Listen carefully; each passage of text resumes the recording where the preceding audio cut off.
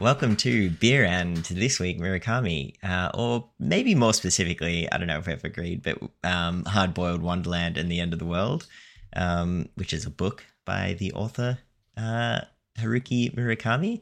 Beer and is a podcast where we cover a style of beer each episode, accompanied by a topic of choice. My name is Adrian, and joined as always by Eric. Hello. Hello there, everyone. Good to be here. Um, Beer and is basically an excuse for us to talk about beer whilst we catch up, but we should note this is definitely a discussion by beer non-experts and also probably non-experts of most of the topics that we also talk about. Absolutely. Eric and I are mates from uni, currently live in different countries, with myself in Melbourne, Eric in Singapore. So this has been a good excuse for us to catch up. So this week, Eric, what beers are we covering? This week, I decided that we should try and select a sour beer each. It'd be great to talk about the sour beer that I found was actually quite a exciting find for me this week. Actually, I found it in a can, and found it in a can. I'm looking. Yeah, I found it in a can. I first had it had it on tap, and I didn't think that they would get it here in Singapore. But you had to import it. Well, no. It was like I was at the local coffee shop, at my partner's coffee shop, and we were just having dinner, and I just wanted a recommendation, and I saw the design of the artwork on this can. I was like, oh, what's that? That looks intriguing.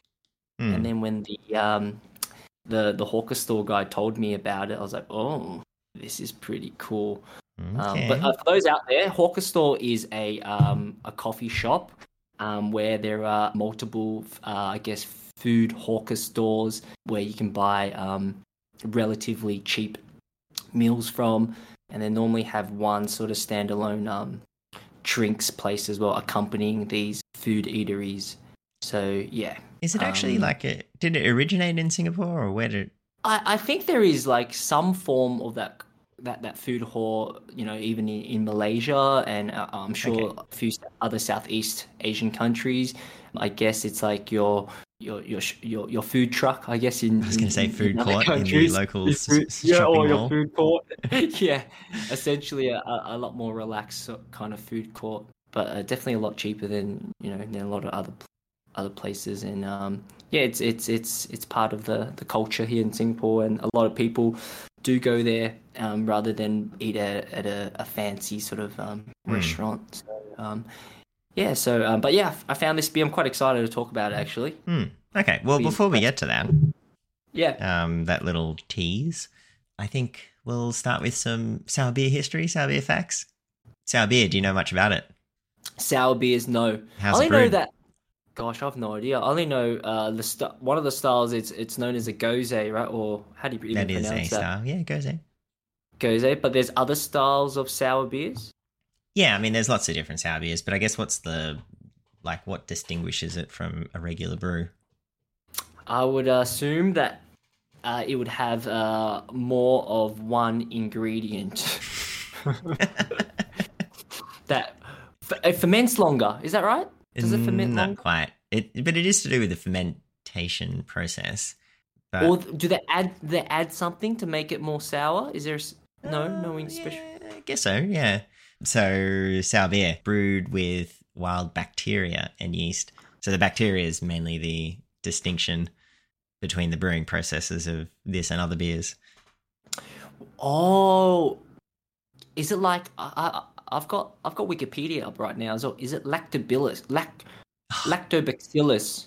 Yeah, it is. Correct. Hey, that's in Yakult. No wonder. Oh, okay. Hence the sour component. It converts sugar into lactic acid for lower, more acidic pH levels and can be found in yogurt and other dairy products. So it's healthy. It's good for our gut then. Yeah, sure. Yeah, That's so interesting. that's what's responsible for giving it the signature sourness. And apparently, the advent of brewing and drinking beer can be traced back to 4000 BC, with all beers essentially being sour when they were first created. And it's only the invention of more modern brewing methods that beer hasn't become sour, because it can be refrigerated, I guess. Okay, so this is the original incarnation of beer. Sour Yeah. beers. But it was because it was, I guess, brewed using more wild and uncontrolled bacteria and yeast, whereas now we introduce very specific bacteria or yeast into the process in very controlled environments. Where, as 4000 BC, I imagine there was probably not a lot of control in such processes. Yeah. What's pasteurization, huh? You tell me. No, I was just like, before the advent of things being pasteurized, right? I'm sure a lot of people died from. Oh, right. The first batches of sour beer. Anything else you want to know about it? Belgium, I guess, is probably a good country to note when it comes to sour beers. Oh yeah, they do a lot of cherry reds in that. I remember when we were in Belgium, and then you had that cherry red ale. That was quite delicious. It was a very nice sour beer. Yeah. All right. Well, that was the brief facts that I looked up on Wikipedia and other reputable websites. So we should crack our beers and let's do it and reveal. Have you? Oh, that was a good one. So what are you bringing for us today, Eric? So mine comes from our neighbours in New Zealand. Oh. All right. It's from Duncan's Brewing, I should say. This is a key lime and coconut pie ice cream sour. I think I briefly mentioned to you this over WhatsApp, and this is when I was at the bar where I got it on tap. But yeah, this is the one in the can. Yeah. So what drew me to the can? You know them? I know the label. They're labeled. Yeah. Yeah, I think what drew me to the can was this sort of like they got a silver can, but the artwork is like in this really nice teal, and it's like a wacky sort of brain looking shrubs growing out from I don't know what, but I just thought it was a really nice contrast of colors and it was like really cool artwork as well. So I asked the guy at the coffee shop or at the hawker store. Yeah, and he said, "Yeah, this is from New Zealand," and I was like, "It sort of just re-jogged the memory from when I had it." And it's very, very good. When did you first have it? I had it about a month ago. Oh, okay. Yeah, so I stumbled across it again about a couple of weeks ago. So I had it waiting in the fridge, ready for this podcast. Yeah, nice. What have you brought to the table? I have brought the Imperial Blueberry Sour, which is... They've labelled it from Pressed Club, but it's a collaboration between Moondog, Three Ravens, Future Mountain, and Tallboy Moose, all from Preston, Victoria, Melbourne. Oh my Victoria, gosh. Australia. Which are all like some of my favourite breweries, I guess because of proximity, but also because they're very good. Quite a strong beer being Imperial. So it is, what is it? Like 7.5% alcohol. Wow, yours is 7.5? Mine's only 5. Wow, yours is quite strong. Yeah. Funny, I actually get emails from Tallboy Moose in Preston when they release new stock. I don't know. I don't even remember ordering it, but I ordered this beer when they released it and then forgot to pick it up. And they called me like a couple of months later saying, "Are you coming by to pick up your beer?" I was like, "Oh shit." And good thing I did because it's damn good. So I had 4 of them. This is my last one. Yeah, I cracked one over Christmas and steadily drinking. I shared one with my beer friend Cam. Sorry, my other beer friend Cam. Your beer friend of closer proximity. Yes. So how is it? Give us a few tasting notes. Oh, okay, we're doing me. Yeah, we're going to you first. Well, blueberry sour is the style. So it is very fruity, very red. Oh, nice color. Cherry colored. I like it. I don't know, I'd call it cherry colored. Yeah, I mean it's sweet and sour, but not in a succulent Chinese meal way. That's the best combination: sweet and sour pork. Sweet and sour chicken. What's is there strong blueberry flavor to that beer? I mean, yeah. Actually, I just had another sip, and yes, it is. But it is just like, I don't know. It's like really fruit forward. Actually, it's kind of weird. It's like there's not much to describe it, but it's just damn good. It's fruity and sour, and it's actually not very carbonated, which I kind of like, especially in this kind of beer. That's the thing with sour beers, right? You actually don't want it to be so so fizzy. Hmm. You do want it to be lighter on the fizz, and it almost like cider like. I don't know if that's a good way of putting it, but yeah, some ciders are quite flat, and I don't mind that. I think it's not a bad thing. Yeah, Yeah. yeah, yeah. You can definitely get some fizzy ciders, sours that depends. I guess I don't know. I feel like we're leaving summer in Australia, Mm-mm-mm. and yeah, particularly carbonated beers just don't work when the sun goes down. So Yeah, something yeah. like this, you can still like it's clearly a fruity beer, but you can still kind of drink it in colder months, and it doesn't feel too odd. So I was gonna say, what are your thoughts on ice in sour beers? No, No, definitely not. Okay, no. I just wanted to bring that up. Some people are a bit for that. I think, but I don't know. Maybe because it's so hot out in the coffee shops or the hawker stores here, Mm, they would yeah, have okay. ice with it as well, have it extra cold. Yeah, I just think it's like any kind of dilution of a beer seems weird to me. Mm-mm. Like Fair, fair. cocktails, I don't know, standard to have ice in them. So, but yeah, I don't know, like any kind of dilution with ice and water in a beer, just I've never tried it, so maybe it's fine, but I just think it's strange. It's just, I guess like in Australia. It's not common thing to do. You don't see people. If a beer gets warm, you down it quickly and you go get another You drink it cold one, faster. right? Like you don't. People will say that's why maybe the invention of pots and schooners was so Hmm. you can always get a cold beer, finish it off, and get a colder beer. Don't nurse it for too long. But yeah, Yeah. yeah, that's true. I think that might be just a cultural thing as well. It's more Hmm. common maybe in Southeast Asia. So the Dunkins that I'm drinking today, I think it was after watching a soccer game. It was quite hot that day as well. So the bar or yeah this bar that sells craft beers is right next to this soccer stadium, Hmm. and it's a it's a cool little establishment because it used to be an old traditional Chinese medicine herbal store, Hmm. and they've now repurposed it as a craft beer place. So it's still got all the intricate sort of tile work of the old traditional Chinese medicine acupuncture sort of shops or shop houses, I Hmm. should say. And yeah, this place is one of my favorite places. For the place is called Druggists. So shout out to Druggists. But Yeah. so I came across this key lime and coconut pie ice cream sour. The first thing I noticed is that it was super refreshing and it was like a vanilla sort of based sour. So strong vanilla notes, but also a hint of coconut there. And it was just like, oh my, it was like, yeah, surprisingly refreshing. So we just, Hmm. maybe because it was so hot, but like, yeah, my partner and I were just like downing it. Like we finished it in like 10 minutes. It was like so good. Yeah. We Right. were just parched. We were so parched. Was this after a game you watched? We watched. We Yeah. did not play. We just Okay. watched. What was the stadium?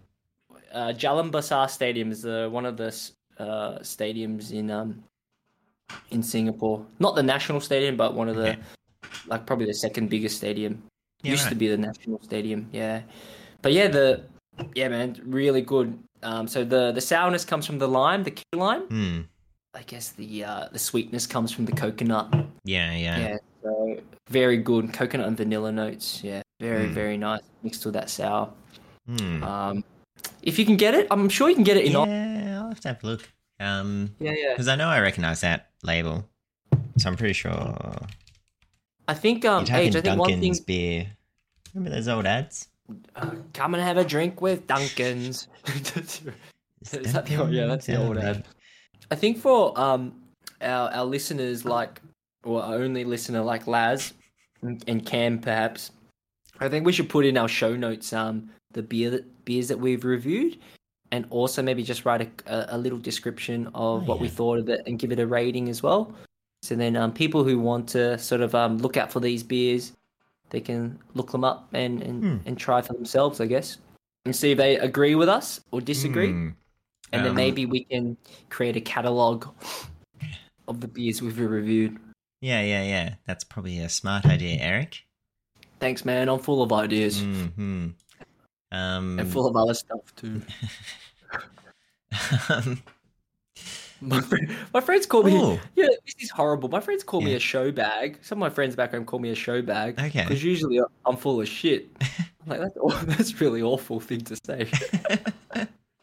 Is that what you get at a show bag? Yeah, full of shit. The Melbourne show bag. Yeah, yeah, yeah. That is terrible. That's terrible, but you would agree? No, Just you've got a half. specific half brand of chaos that you come with, and it's good. yeah, yeah. Oh, mate. That um, ruined my mentality throughout my teens. yeah, damn. So, what are some other sour beers that you've enjoyed, or that you would Um, go to? that I'd go to and I would recommend. Mm. The other one that really wowed me was I think Anderson Valley. They do a briny melon sour.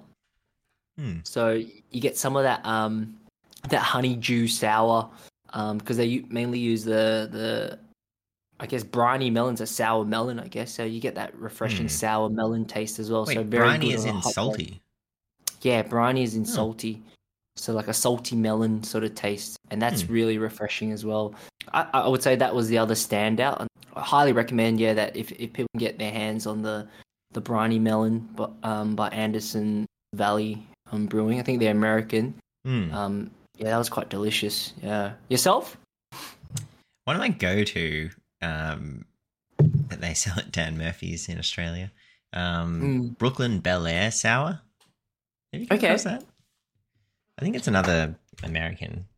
Yeah, it's Oh, by Brooklyn Brewery. it's refreshing. It's kind of hoppy. Yeah, dry hop sour Mm. ale.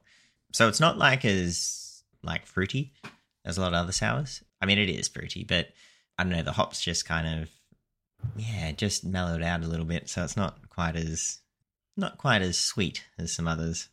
But yeah, I could Absolutely. actually drink a few of them in a row. Whereas like things like the Pressed Club that I've got here, you definitely stick to one. The thing is, when you first drink beer, you drink your standard sort of lagers, and then you never when you start drinking beer, you never think of beers being that sour. You almost think like, oh, if I want to drink something fruit that sour and fruity, I might as well just drink a cider. Mm. But it's quite interesting. The first time you have a beer that is that sour, you're like, oh, it is a different flavor profile because you're not getting. Correct me if I'm wrong or if you disagree, but you're not getting that sweetness that you would normally get from a traditional sort of cider, maybe like a Summersby apple cider or something. Yeah, because it's still a beer. Yes. So it still has that bitterness to it. It is interesting because my partner doesn't drink beer, and sometimes you can like trick people into drinking beer by drinking sour beers. And she does drink ciders, but when I've tried to give her a sour beer, she's still like, no, this is beer. I don't like it. Like she can tell. She Yeah. it's beer. I mean, I haven't Well, tried to trick her. Like, I told her it was a sour beer when I gave it to her. Okay. Yeah, no, shouldn't do that. Yeah. But still, she just doesn't like it and can tell that it's a beer. Quite impressed. So A discerning palate. yeah, so it is still like distinctly a beer, but I don't know. It's a lot of people's gateway drug to beer is drinking a sour. A sour beer, yeah. Because you still have those beer like profile. It is still Yep. bitter. It can have that hoppiness to it, I guess, as well. But yeah, it can be sweeter, so it can be a bit easier to get into. Pure bitterness. Yeah. Pure Which can be hoppiness. rough when you're 16 to 18 trying to get into beer and all you've got is bitter drafts or bitter bitters. And not that we're condoning underage drinking. Sorry. I meant 18 plus in Australia. Correct. Yeah. Very good age. We'll just cut that bit out. That's fine. Yeah. Post. We'll fix it in post. Yeah, I think, getting into beer with the cheap stuff that you're usually exposed to is actually quite difficult. I think, like, if I were to get into beer now, like, if I was of legal age in Australia being 18 and having my first legal beer, Correct. I think, like, you've got a lot more opportunity to, I don't know, to try different things to whet your palate. Yeah, yeah. Whereas, how old are we now? 33? 15 years ago, that was difficult. But maybe it was just that, like, that was the only things that people typically purchased. Like, I even worked at a bottle shop when I was 18 anyway, I guess, at the local Woolies. You got And cheap beers, right? yeah, As but an like, employee. yeah. But even still, like, it was just variations of known brands. Like, there just wasn't craft beer in the fridges. So, like, your options were a variety of ready to drink mixes or variations of well known beer, like Carlton Draft, Victoria Bitter. Yeah. Even like, American beers, I guess, like Miller's. Weirdly enough, Yeah, Miller's. Did you ever drink that Miller's, the lime one? yeah. I That think I was an did. entry to beer that a lot of people could, Gold label, right? The gold label. Mm. But I But think that's how now, much. like, you've got options that aren't just like beer. Yeah. Yeah. And like we were saying, age that whole landscape with craft beers in the last 5 to 10 years, it's just really exploded. And I wonder if trending. I wonder if it's stick around Oh like yeah. wine, and I wonder if there will be an evolution of even craft beers, or Hmm. is this as far as people would go? So it's good to see. It's good to see these breweries just experimenting with so many different flavors as Oh well. yeah.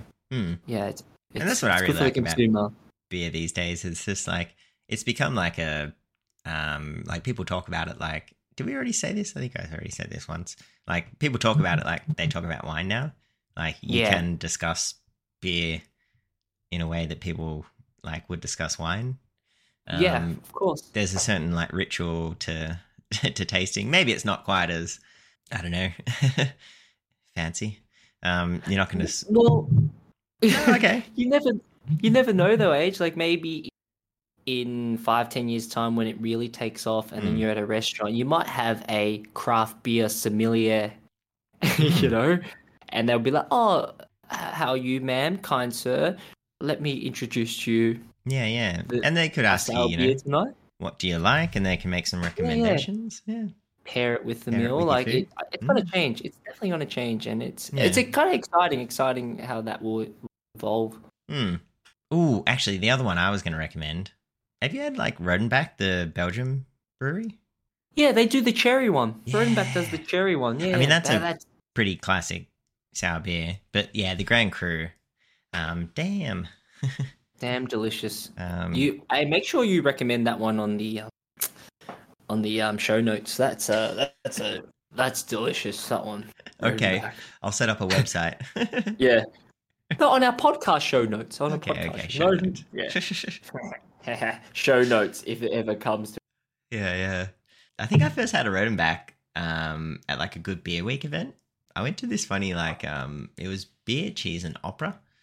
Beer, cheese, and opera. Yeah, it was weird. It was in a church in Richmond, and so they just had like this piano in the middle with an opera singer, and they would they would like bring around a beer, bring around a cheese, and then they would sing.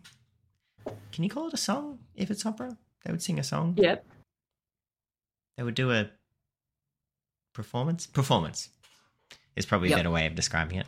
And then they'd bring out another beer and match it with another cheese. And so they worked their way through. And yeah, it was like they had a Pilsner to start with, which was like a palate cleanser. And then most of them were, variations of Rodenbach. And yeah, like that was a really cool way to, I don't know, learn about this beer. The Rodenbach. I mean, it's got really good ratings online. The Rodenbach. I think you can get it here in Singapore as well.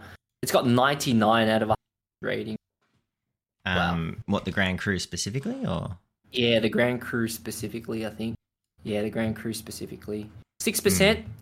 6% alcohol. Flanders red brown beer. Yeah, Right. that looks good.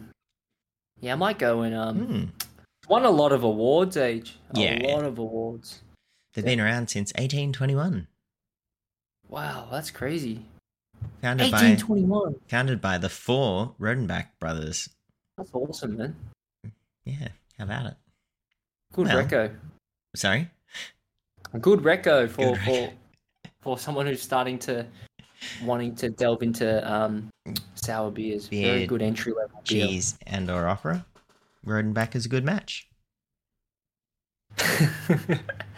Well, before we move on to our topic, I've got a little beer name game for you. All right, Do you want to play? hit me. Yes, please. So I've compiled a list of names of sour beers, and then I've also mixed it in with some names of other things. So you need to tell me if the name of the sour beer is real or they're not fake because they do exist. So just say, is it beer or not beer? Okay. Yeah. So the first one is called Miss Pinky. Is that a beer or is it not a beer? That sounds like a beer to me. Miss Pinky. Okay. Correct. It's a beer by Boat Rocker from the peninsula, Nice. down the peninsula in Okay. Victoria. Nice, It's Miss quite Pinky. good. That's actually a really good intro beer if anyone needs one. You know, a good way to get into beer. These are all sour beers, by the way.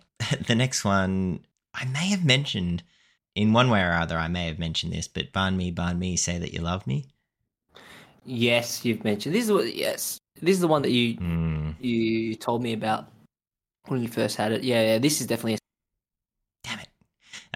I wrote it down and then I was like, I think we've talked about this one before. And then I kind of ruined it by prefacing it with anything. All right, how about 77X42? Ooh, that sounds like a club. Is it beer or not beer? It's not beer. That is correct. Do you know what it is, though? Do you know what it's from? What is it? Do you recall the episode of The Simpsons where Homer goes to the candy expo and they have the super sour ball on display? Wow, this is an old episode. Oh yeah, it's the one where he he gets in trouble for like sexual harassment because he plucks the Venus gummy off the babysitter's butt when she leaves the car.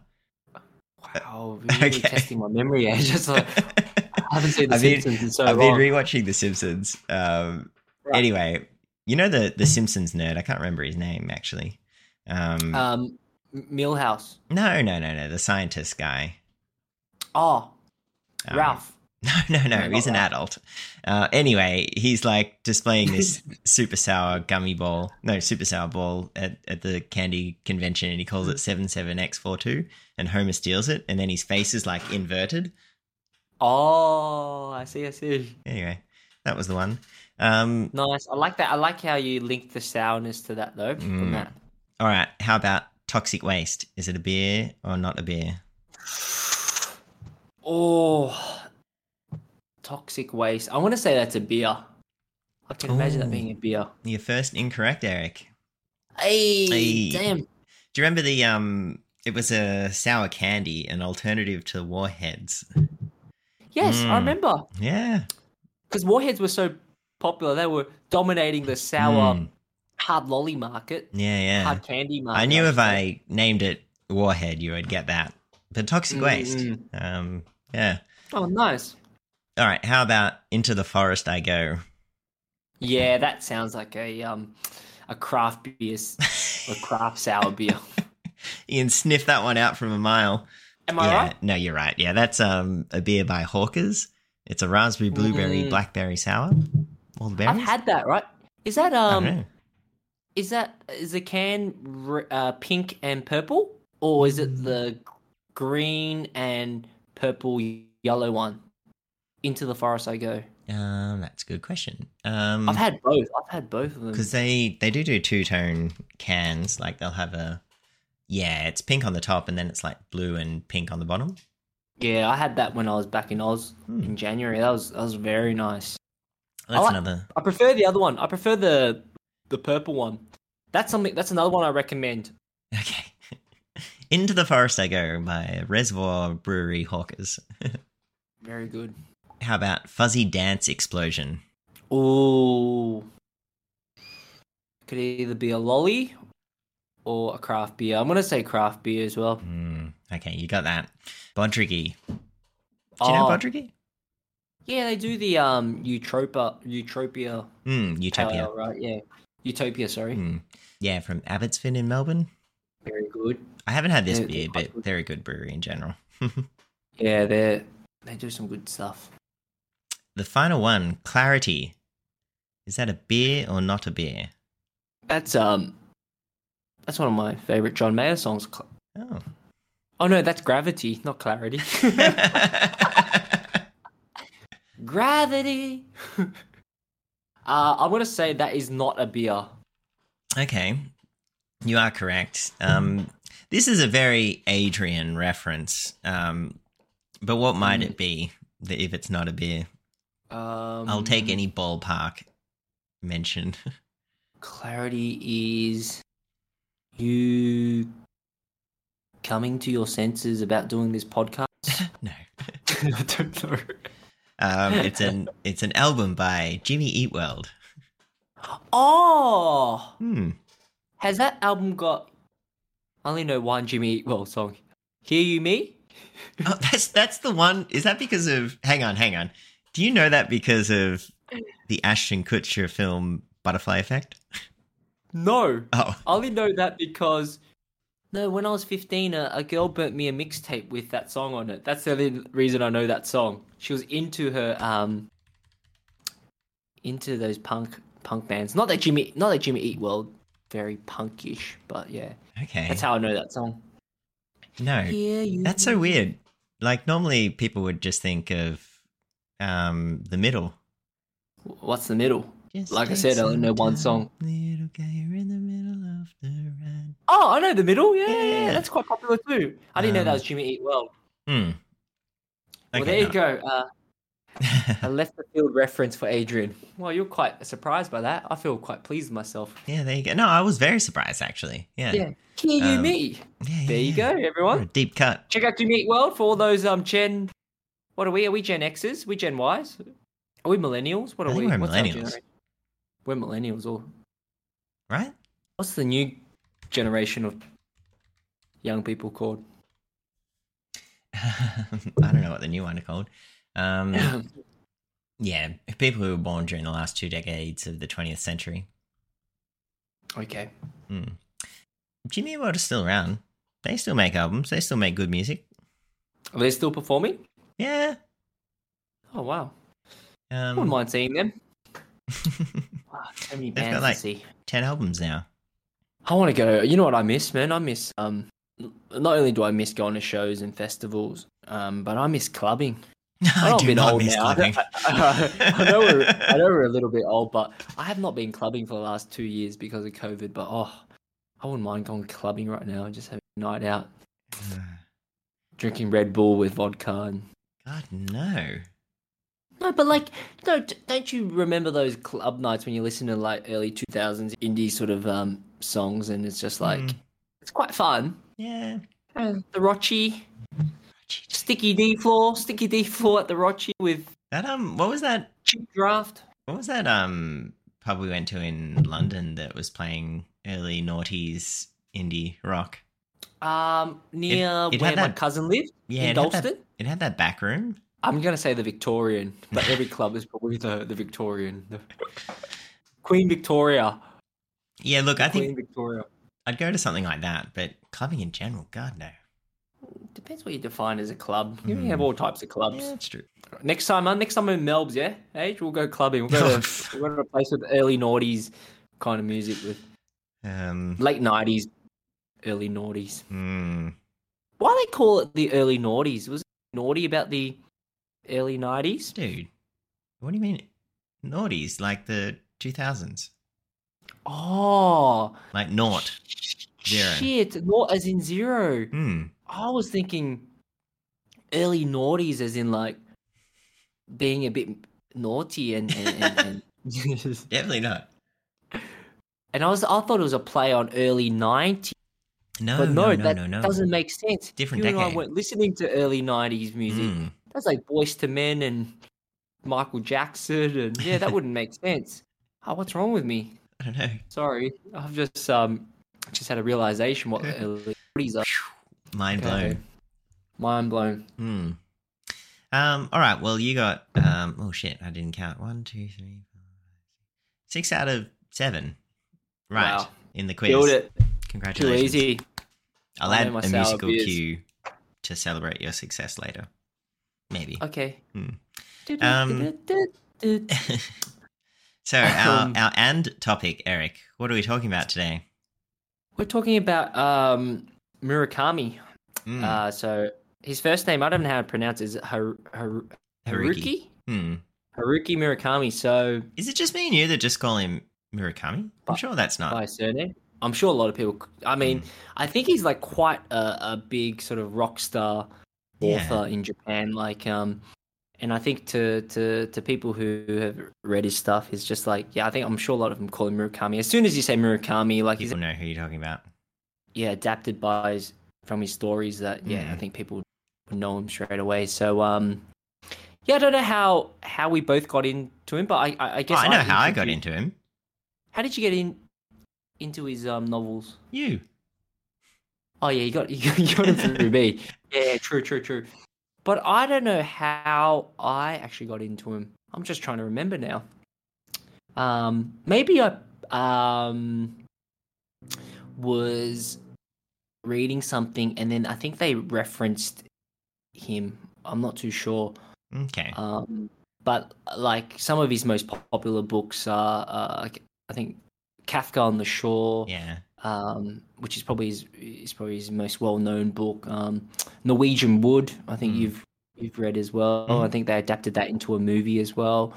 But I think there was something that I guess really, appealed to me about him was that the way he sort of writes his stories is this whole theme of sort of magical surrealism, and that was like definitely truly depicted in the book that we're going to talk about today, which is Hard-Boiled Wonderland and the End of the World. I don't know. I just like the fact that he's also narrating his own sort of thoughts and feelings of a situation as well. Every time he the way he writes is, and I don't know if it's the way the people translate his writing from Japanese to English, and you know we will never know because you and I both speak Japanese. Even though I did it in high school and failed. I did it too, you know. Dismally, yeah. That was quite embarrassing. But I like the fact that he's always in his own head. A lot of his cultural references, some I do pick up on, but a lot of them is just beyond my generation as well, so I don't really can relate to that. But I definitely do enjoy his sort of like introspection of situations, and I also like the fact that with Hard-Boiled Wonderland, he was like it was very creative. It was a way of jumping in between two different worlds, and I don't know how much we should tell people that's true, well, because you might ruin spoilers. I don't know, in case people want to read it as well. But what were your sort of first sort of feelings about his writing, and what made you enjoy it? Yeah, I think it was when we were traveling. I mean, it was when we were both overseas. We both, had our little 2-year visa in the UK. And you lent me a book. I think it was while we were traveling. Maybe I'd read my book and you were carrying that, so I just grabbed it off you. But nothing else to do? Do you want to talk to me? Nothing else to do, yeah. Jeez, no. So how did you get into age? Oh, I was just so kind of sick of Eric. Yeah, it was just a way to not talk to Eric. Yeah. But like I'd never heard of this author before, and like I guess what really intrigued me was just the fact that, especially in this book, like each chapter was seemingly unrelated and like wildly unrelated. And so it would alternate between two different stories per chapter. Sorry, every second chapter was going back to the same story, I guess. But yeah, so it was just like, and one of them was complete fantasy, and the other one was complete realism. But then they started to blend, and it was like, but in really, really subtle ways. And then it was probably more the realism story that blended into the fantasy, but it was just really, I don't know, intriguing. Like you sort of finish one chapter and you wanted to like know where that story was going, but you had to read another chapter. And then by the end of that chapter, you wanted to know where that one went, but you had to read the next chapter, which went back to the other story. There was just this constant like cliffhanger almost, but each separate story was intriguing enough to read through the next chapter to get back to.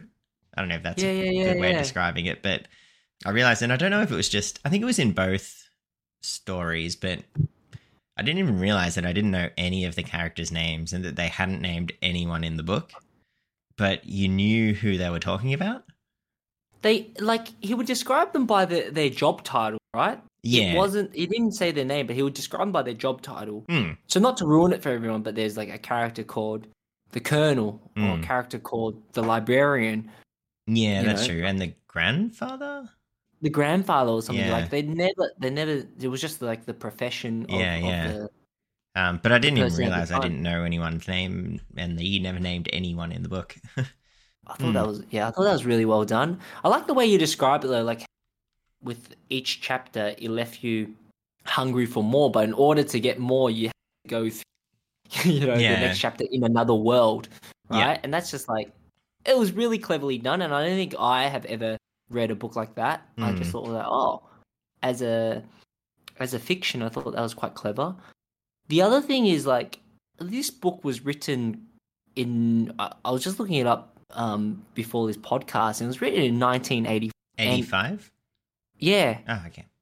Quite old age. It's very, very old. And even a lot of like the main character in the real world, or the supposed real world, right?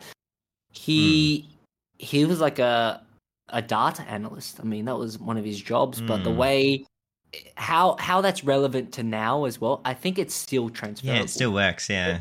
It's crazy. And this is like in 1985, man. It's like wow. Because it doesn't, well, I mean, I haven't read it in 6 years, but it didn't feel time-stamped in the 80s. No, not at all. Not at all, yeah.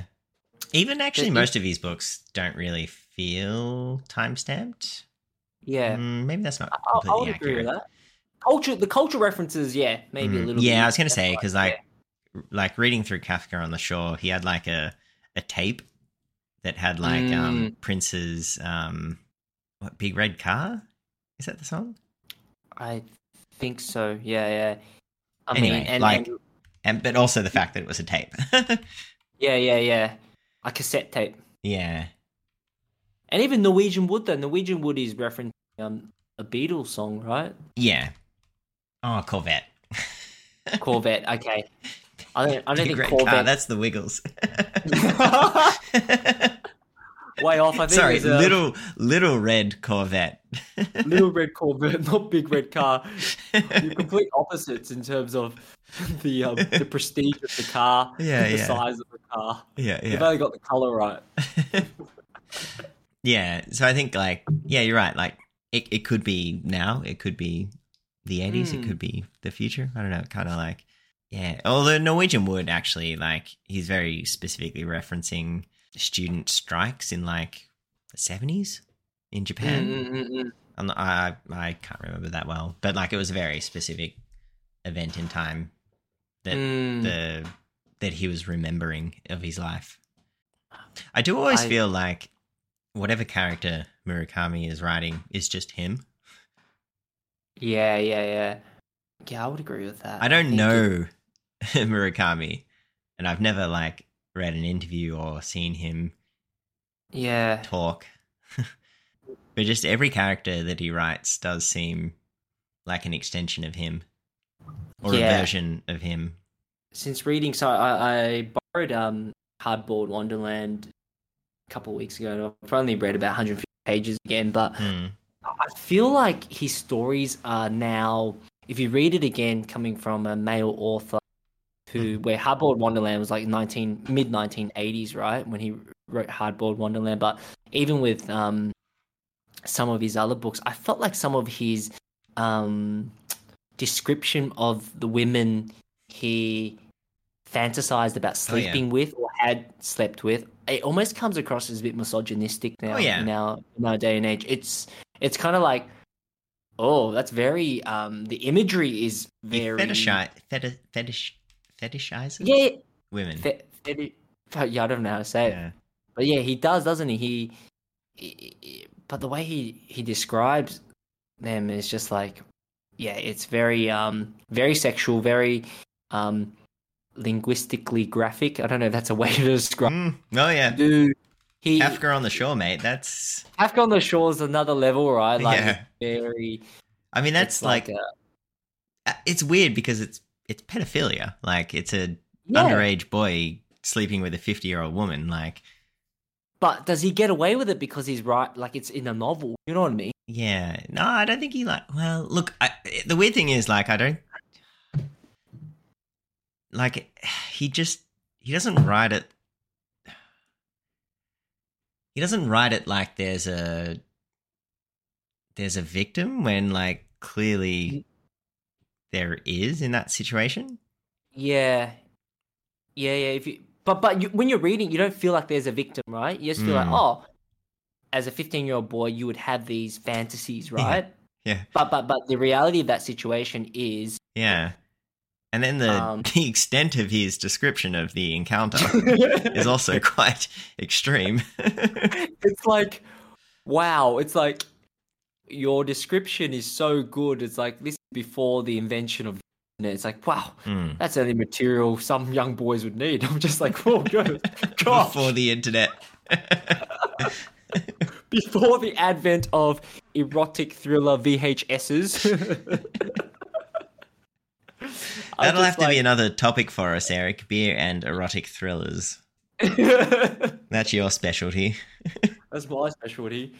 But Yeah, it's weird though. Like, because you are telling a story, and like within the context of the story, it always makes sense. But like, is that okay?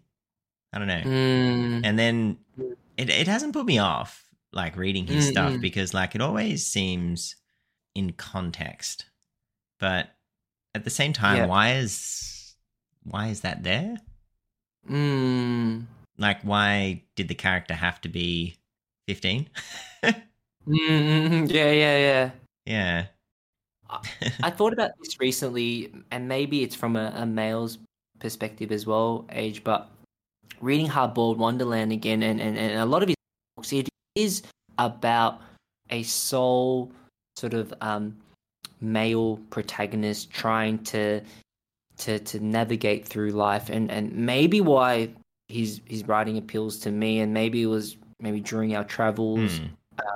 you know, me moving out of home and things like that, and Hmm. like he'll always describe his male protagonists either going home to prepare himself his own meal. So he always talks about cooking and making his own In meal. like such monotonous detail, but it's like Yeah, yeah. it's so But it's good. like, oh yeah, but that's what we do. I mean, Yeah, that's what you yeah. should do when you're living on your own. Or he'll talk about him being Hmm. at a bar by himself. Hmm. He'll talk about him going to try and meet women as a single male Hmm. in a as a young professional.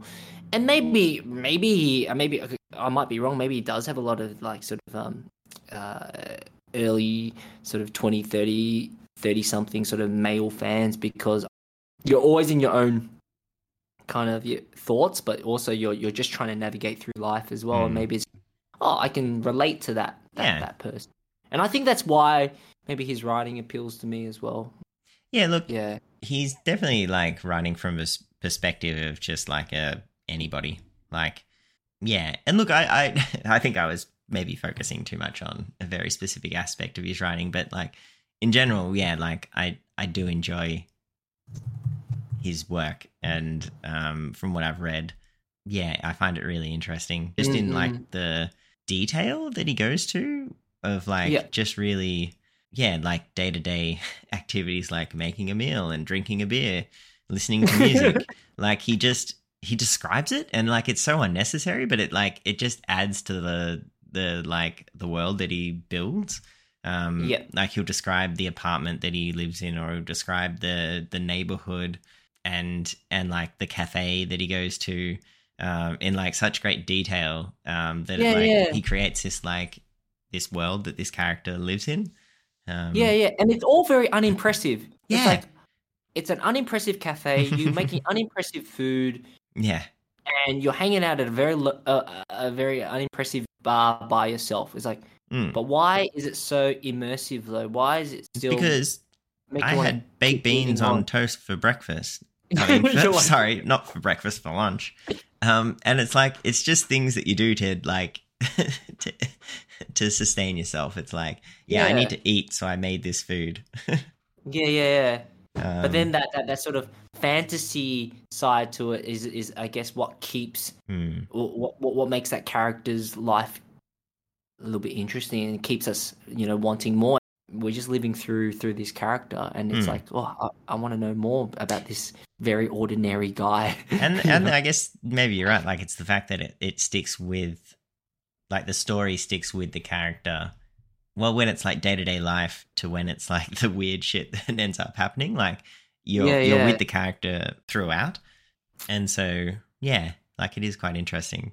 And yeah, I think like Hardboiled Wonderland was probably a very good introduction to this author, Murakami. um, Yeah, yeah. because like especially for the first half of the book at least, like when it's telling what seems to be two completely different stories, like you are getting that realism and then you are getting that fantasy before they collide. Mm, I'm not sure what I read after that book of his, but it wasn't Norwegian Kafka. Wood.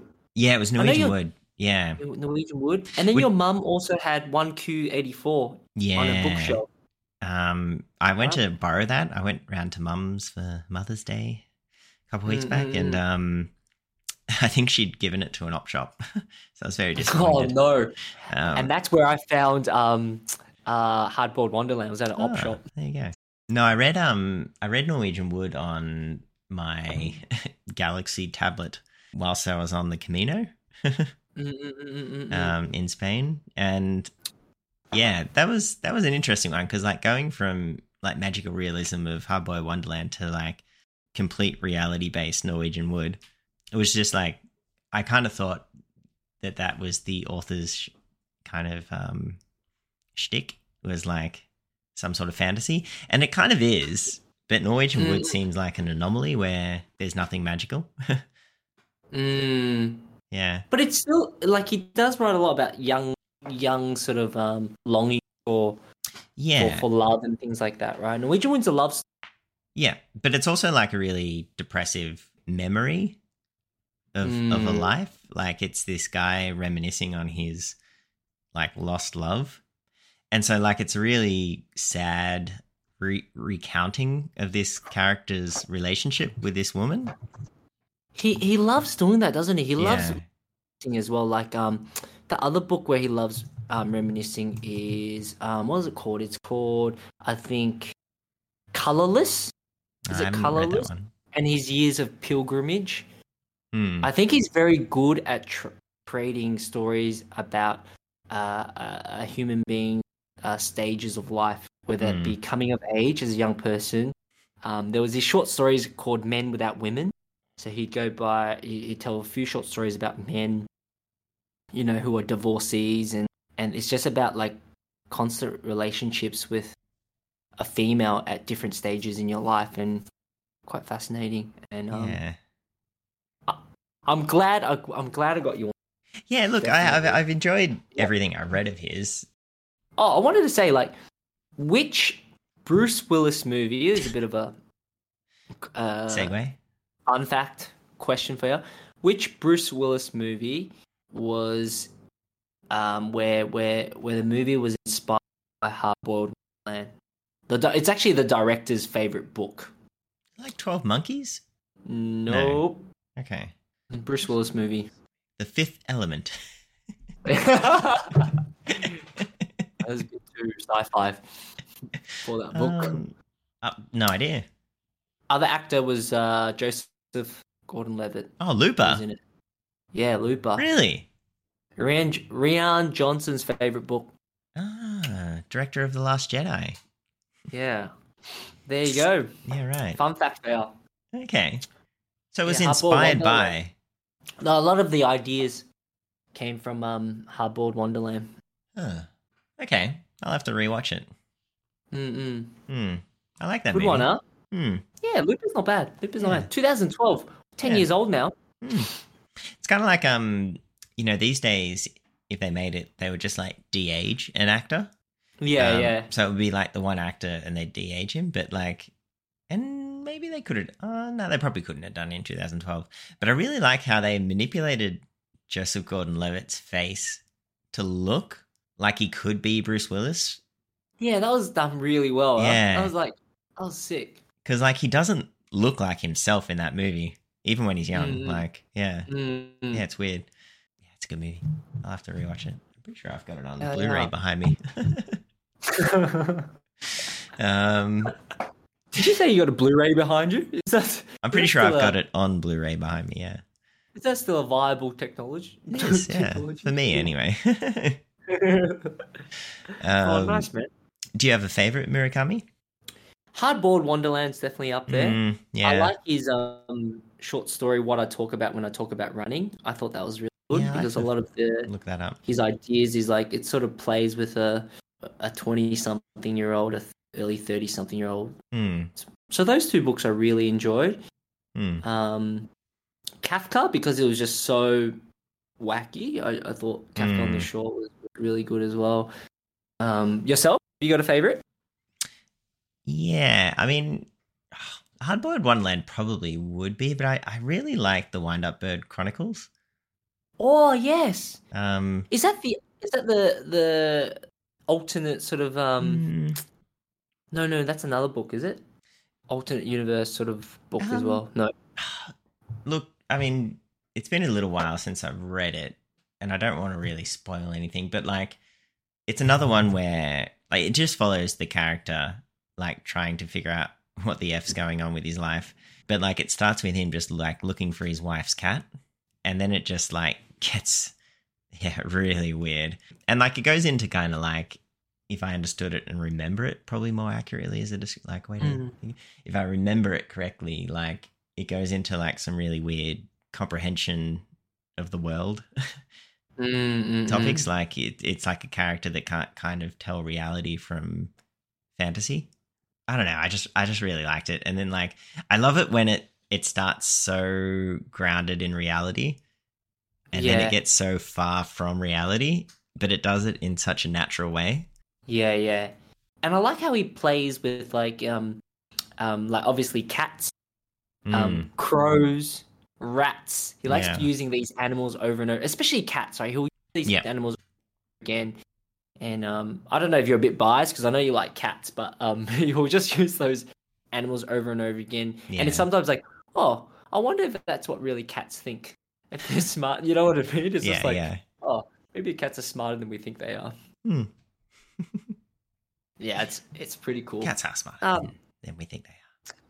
No, I think that's good, Age. I think like Murakami today very much suits the artwork on the beer I'm having today as well. I relate it back. Oh, thanks for doing that for me. I was going to ask, can you come up with a beer and Murakami story? Yeah, I was going to say, like, when I just traveled by myself, like, it was good to just bring a book to the bar if you had nothing else to do and read. So I definitely read a bit of Murakami while drinking beer in Europe. Yeah. It was quite funny, like, how many, well, it wasn't that many, but there were occasions where just having that book in a cafe would like strike up a conversation with a random patron. Like people would see you reading Murakami and they'd be like, "Oh, you're reading Murakami." So weird, right? Like it's just such a like that popular. Yeah. And you felt quite good, right, Age? You felt like, I'm quite. It's like I know my literature. Yeah, I know my literature. I know what's trending. I think it happened to us in Prague at a cafe. Yeah. Just such a name. Glad I got into him. I'll probably read a few more. Yeah, there's still I still want to track down. I think it's 19Q4, or is it 1Q984? 1Q84, yeah, 1Q84. Yeah. I'll have to go find it again now that Mum's given it away. All right, well that might do it for this week. Hey, Eric. Yeah, that was good, man. I think we really got into Murakami. Yeah, thanks for introducing me. All good. We'll have to talk about another author. Another time. Maybe Arthur C. Clarke. Oh, yeah. Oh, yeah. Yeah. I'll talk about him. You got me into him. Oh, really? Oh, I didn't know you read much more. I think I read 2 of his. Okay. Yeah. I borrowed both of yours. Yeah, okay. But no. Okay, we'll save it. In the back So pocket. So next time we'll do another beer. Have you got a style of beer in mind for next time? No, I was actually just thinking, like, if we just do broad stroke styles of beer, we're going to run out. That's true. Eventually.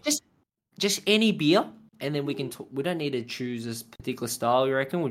Well, no, I think maybe we can go through broad strokes of styles, but then we probably need to be also a little bit more specific with subgenres of styles. Like in sour beers, you could talk about gosés specifically. So yeah, I think maybe we'll start. We'll continue broad strokes for now, but we'll have to just so we don't run out of topics for our podcast. Talk about more specific subgenres of beers. Sounds good, man. So I kind of like the idea of, we haven't done IPAs yet, but I kind of want to talk about NEIPAs. Ooh. But maybe we should talk about IPAs first, because I feel like we'll talk about IPAs to talk about any IPAs. That sounds good. Okay. So maybe we'll do an IPA. All right. Sounds good. Cool. All right. As always. All right, until next time. Until next time, Eric. Thank you for listening to Beer and ... Excellent work. All right. Bye.